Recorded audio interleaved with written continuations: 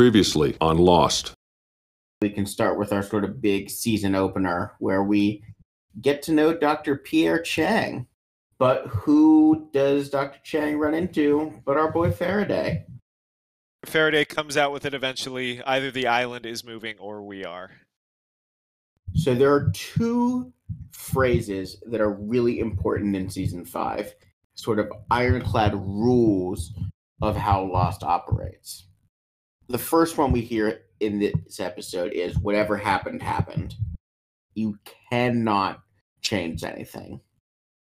Alpert treats him, gives him a compass, tells him he is going to have to die to stop this, and stopping this, the record skipping, is going to involve bringing back the Islanders who left. Let's start the Lost talk with a somber note. I just want to ask, what do each of the Lost characters think about the Russian incursion into Ukraine? Oh, man. Well, obviously, my first thought when I thought about this was obviously the number one character who cares about this is Mikhail. Yeah. And he is, of course, a rabid Putinite, all about reforming, the Russian Empire. Does Sawyer even know this is happening? Sawyer, I feel like, could go either way. I mean, are we agreed that Sawyer's probably MAGA? Not in a to the hilt way. It basically the many steps back, like I'd like to see him run the country like a business way. Way back, probably a season or two ago, you asked me like which musical artist is Sawyer, and I said Kid Rock, which is, I believe, that was exactly Kid Rock's quote when asked why he supports Trump. Yeah, well, it's like, would Sawyer vote for Trump? I'm not sure Sawyer would vote. You know what I mean? That's a good point. He probably would post about Trump, but then forget to vote. Yeah. So I think Sawyer probably blames Joe Brandon for Ukraine. Is anyone among the cast besides like Saeed talking about NATO expansion and its role in this? I could see Juliet maybe being a bit of a comrade. Yeah. Like she's just asking questions, but she at least kind of gets it. Jack's ready to sign up. Yeah, Jack's going to join the American Brigades. Okay. Kate thinks it's a false flag. Yeah. Honestly, when as soon as you said Kate, I was like, this could be Kate or Evangeline Lilly. Yeah, exactly. Well, that's part of it. She made news again this week for her support of the Canadian truckers. Oh, that's awesome. She is Canadian, so it does kind of make sense. Okay. Yeah. I always knew something was off about her. I think Hurley also might quietly be talking about NATO expansion. Oh, he probably doesn't even know what NATO stands for, Yeah, you might be right. All right. He's also blissfully ignorant. As we get into this episode, I just want to mark it at the start that the Nikki and Paolo episode walked so this one could run. Interesting. I'm so happy about the Frogurt development. And again, it's why the Nikki and Paolo episode is foundational, because if not for that, we would not have gotten this Frogurt set up. The whole saga of Frogurt is incredible because he was a throwaway joke in a pretty much throwaway episode, the Rose and Bernard episode back in season 2, where Bernard says that Frogurt's going to help him build the SOS sign. Yeah. And he was put in there just as an inside joke from the writers who said, what if one of the guys on the show was a frozen yogurt tycoon? And then, obviously they put him in the small appearance in the Lost Missing Piece just to bring him back and have him get fucking obliterated by a flaming arrow. And yeah, it fucking rules. I was so excited to talk about that scene. What I love about this is like Nikki and Paolo had to be put down. Did Arst have any plot function really?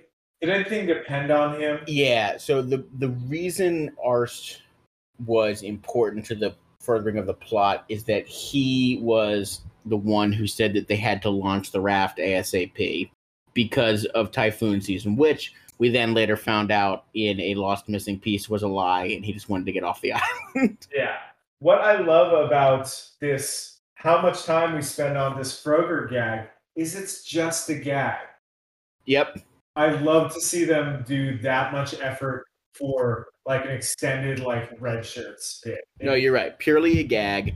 Ours had a plot function. Nikki and Paolo were their attempt to create more main characters out of the red shirts.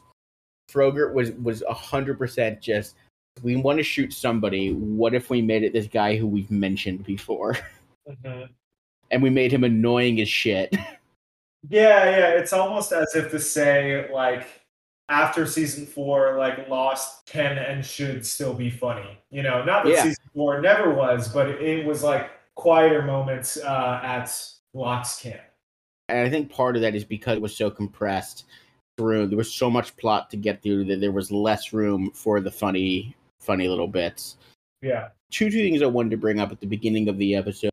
The first one is you mentioned, I think 2 weeks ago, that all of those red shirts got blowed up on the freighter. And we also mentioned that a few weeks before that, a bunch of them got Swiss cheesed by Keamy and friends. And here they take the third and final step to solving the red shirt problem, which is just having them get murked by a fucking sea of flaming arrows. And I think that all of the red shirts are now dead or missing. You know, I feel like if that was the case at the end of last season, or even after the attack on Locke's camp, I would have believed it. So it's just, it's so funny to suddenly have these shots where there are like 24 people you've never seen before. Yep. So anyway, what a joyful send off to the red shirt. Yeah, it's great. And then the other point I wanted to make was about the structure of the show, because this episode is nominally Hurley-centric, but it's clearly less centric, as it were, than previous seasons were.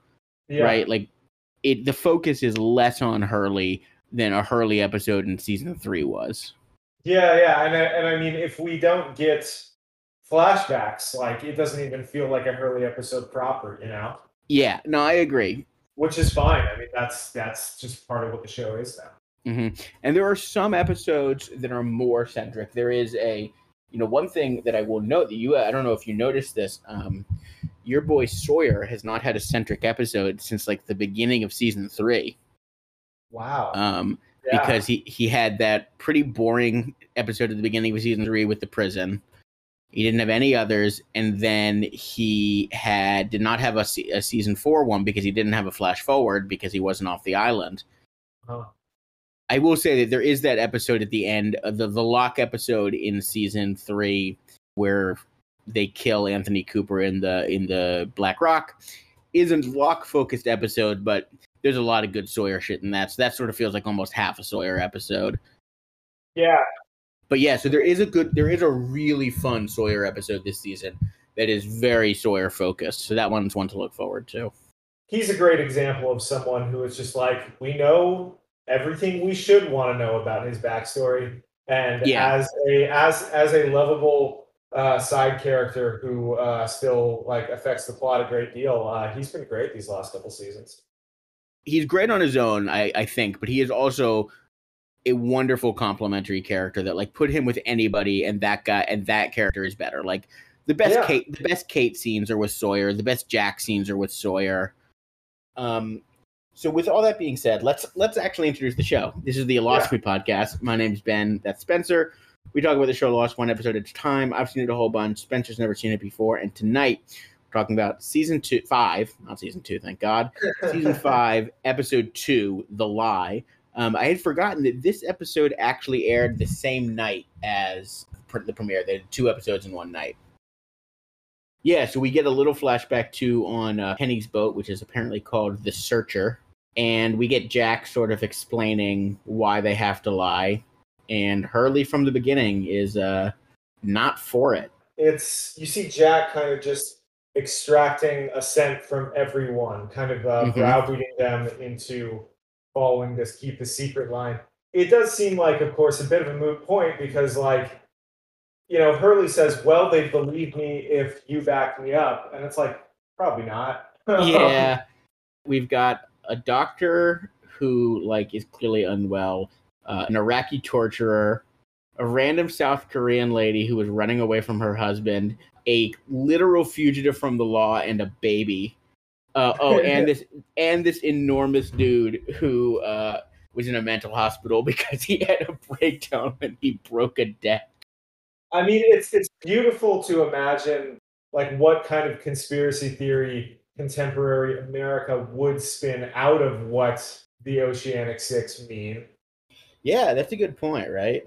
It would probably be even fucking weirder than a disappearing island and a smoke monster.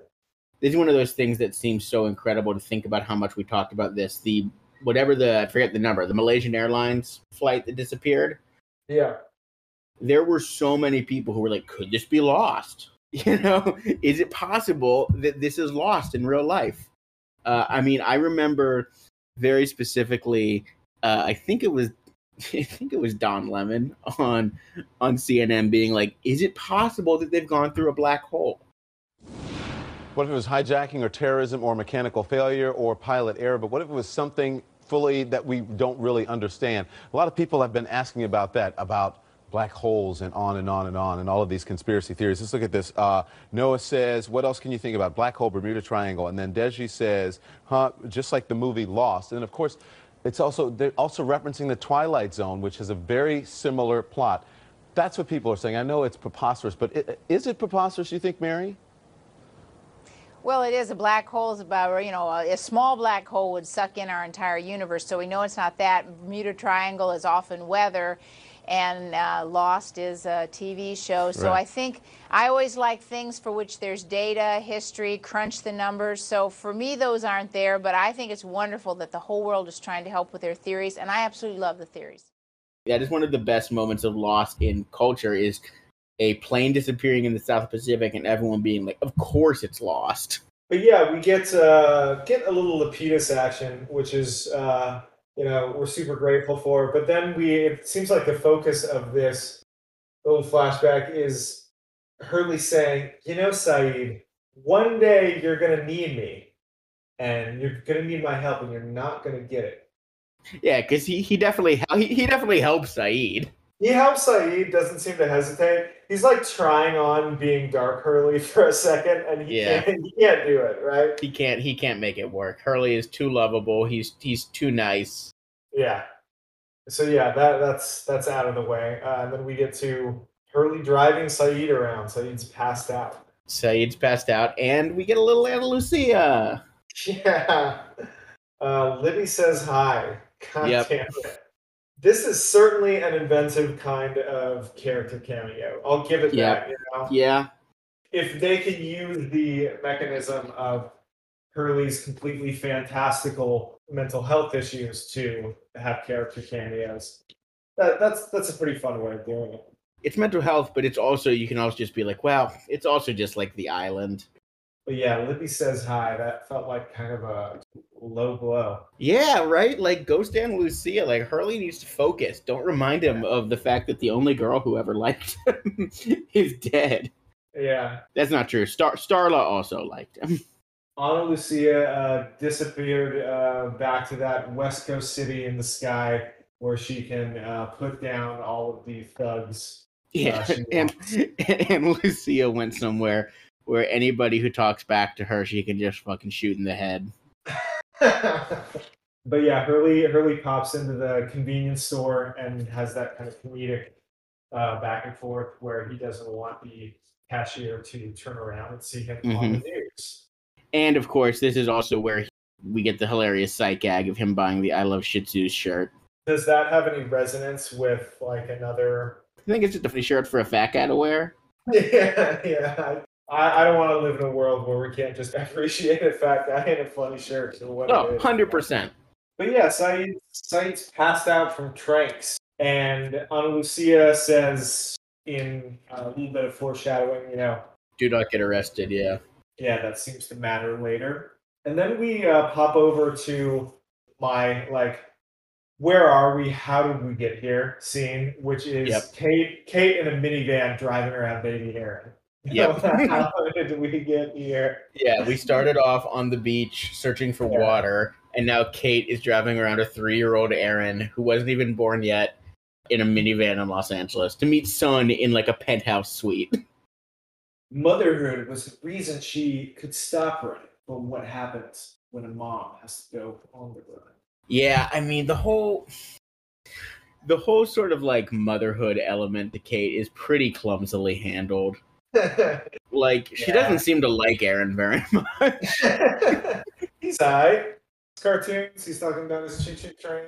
Choo-choo tunnel. She goes to visit Sun, who invites her to a hotel.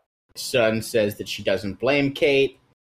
I feel like maybe the direction was make these lines ambiguous. Make it not clear if you really do forgive Kate. Make it seem like you have ulterior motives generally. But there's just some very robotic lines I keep hearing from her. Like, you did the best you could. You made a tough decision.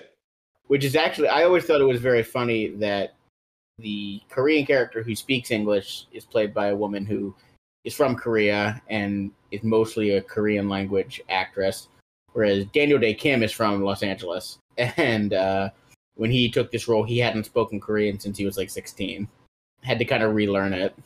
Yeah, I'm imagining Brian K. Vaughan doing a Lost What If where it's Sun who doesn't know English. Yep. Oh god. And then because it's Brian K. Vaughan, like there are a bunch of like sex scenes that are there to just like make. And they're both trans in a way that doesn't feel like representation, but just like weird exploitation.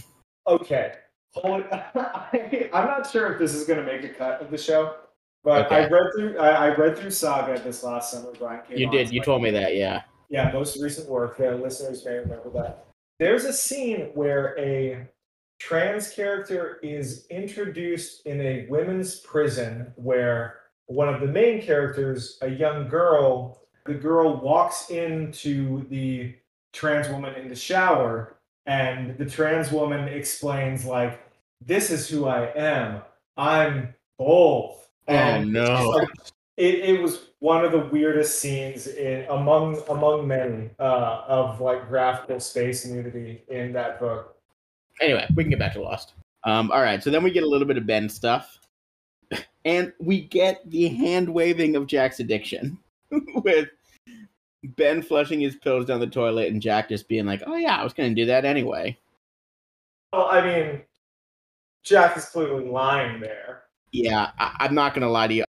I don't think we get much more pill talk. I feel like maybe the last bit of it was that when Jack was later in the episode trying to save Saeed's life, he's like very sweaty. That is true. He's going through withdrawals there. But yeah, Ben is kind of a dick about it. Yeah. Just flushing the dude's pills. You could let him have a taper at least. Yeah, seriously.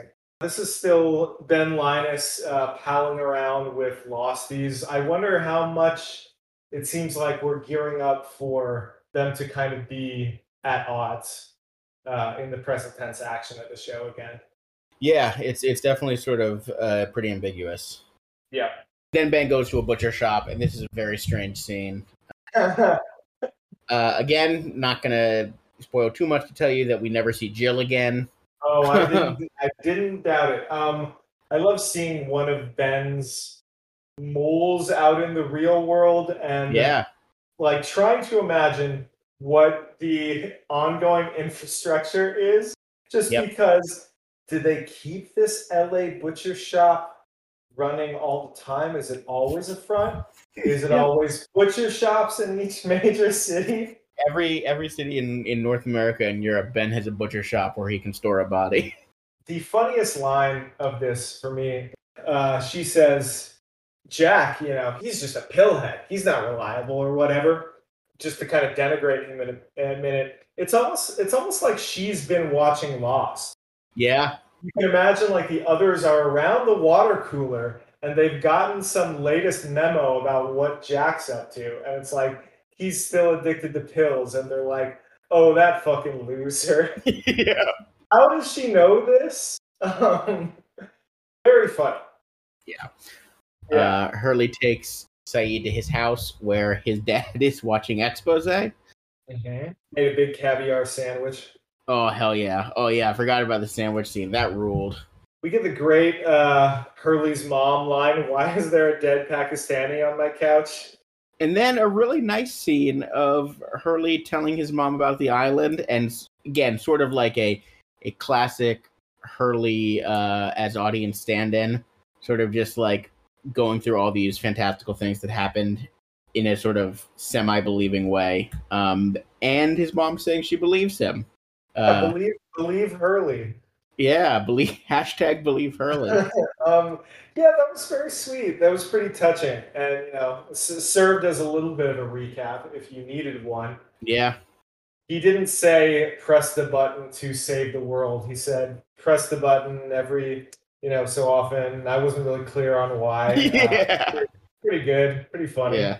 I guess we're all not really clear on why, unless our season 2 memory is pretty sharp.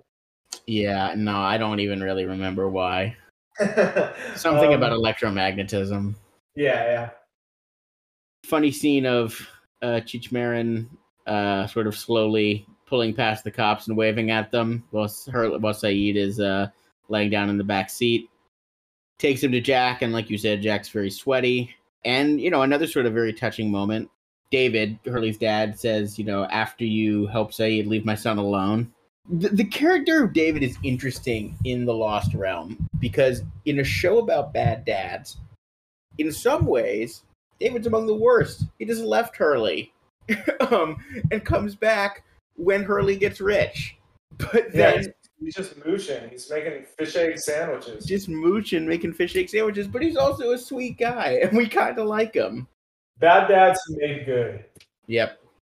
Then we get Ben Linus showing up to talk to Hurley. And the incredible scene of Hurley running outside and confessing to the police, remembering that Saeed told him to never do what Linus tells him to do. Yeah. The line he says is, "I killed 4 people, 3 people. However many are dead, I killed them." Yeah, things are not going Linus's way. This is another moment of Hurley self-actualized, driving the plot, making his own decisions. You love to see it. And then Linus goes to a church and meets an other associated woman. Is she the architect of the British Matrix from the Desmond Flash? Yes, she's the woman who sold Desmond the ring. Mrs. Hawking is her name. And she reiterates to Linus that he only has 70 hours, and if he doesn't get everyone all the ducks in a row as far as getting them back to the island, God help us all. And they're in a Dharma station. Wait, what? Yeah, you see a Dharma logo on the computer monitor. I thought they were meeting covertly in a Catholic church or something. I think you may have thought that because she's wearing a hood and a robe. All right. But no, there is it may be under a church. I'm not actually sure. But she's writing on a chalkboard, and there is a computer that looks similar to the computer from the on-island stations. But there is a Dharma logo on the computer. 70 hours is the setup for this season. It's, man, the time compression and dilation feels so weird. Yeah. In these later seasons. I think Locke doesn't seem to be dead. That line that Jack asks earlier in the episode, he's like, "Locke is dead, right?" And Linus doesn't answer him. That's right. I feel like the only way Locke is dead is if we see his body moldering. Until I see that, I don't believe it, and it doesn't. It seems like the show is signaling that. All right, let's do the on-island stuff, which is much shorter. Rose and Bernard bicker about what to do. Frogurt tries to yell at them about, what the point of making fire is when it might disappear. Frogurt's kind of got a point, right? He does have a point. I feel like Frogurt's not at his best right now, unless he was always like this. He calls Sawyer an inbred. Pretty great. Frogurt has that great line, "What does it matter? We'll all be dead by sundown." Faraday comes over, and he's in peak Faraday mode, which is just stammering apologies and pausing throughout saying that. You know what I mean? And just having like a pained look on his face. Like every line delivery with this guy it's like a game of mousetrap. Yeah. Like one line just hits the next and you never know where you're gonna end up. Mousetrap, a classic Lost reference from back in the when Locke worked at the Toy Store. Yeah. Lost as well has zany action and crazy contraptions. That's right. Daniel takes out a sextant, which is hilarious. Mm-hmm. Juliet does a bit of like rule establishing, which is a very second half of Lost thing where she confirms, okay, we have these things because we had them with us when we got unstuck in time. Yeah. Very, very good point that the establishment of rules is very important to the last segments of Lost. Yeah. As it sort of very much embraces the sci-fi nature of the show. They were very clear from the beginning that they wanted to establish a set of rules that Lost would follow, and they mostly stick to them. They definitely talk about them enough to make sure you know them. Yeah, the incredible Froger death scene, the next scene where he just reaches like full-on tantrum mode. And of course, he dies on the line, we can't even start a fire, and then gets hit by a flaming arrow. Yeah, flaming arrows coming out of the trees. It really is like another reemergence of he's stranded on an island trope that you might expect. Like this is, from a Tintin like boys adventure novel about the evil aboriginals attacking. But it's kind of cool that in an episode where we're like further from the idea of just like a marooned on an island show than we've ever been, we still get this sort of callback to that, which I think is pretty neat. Yeah, I like it. As they're running from the arrows, there's this very funny moment where a guy has an arrow in him, and Juliet is piling sand on the flame.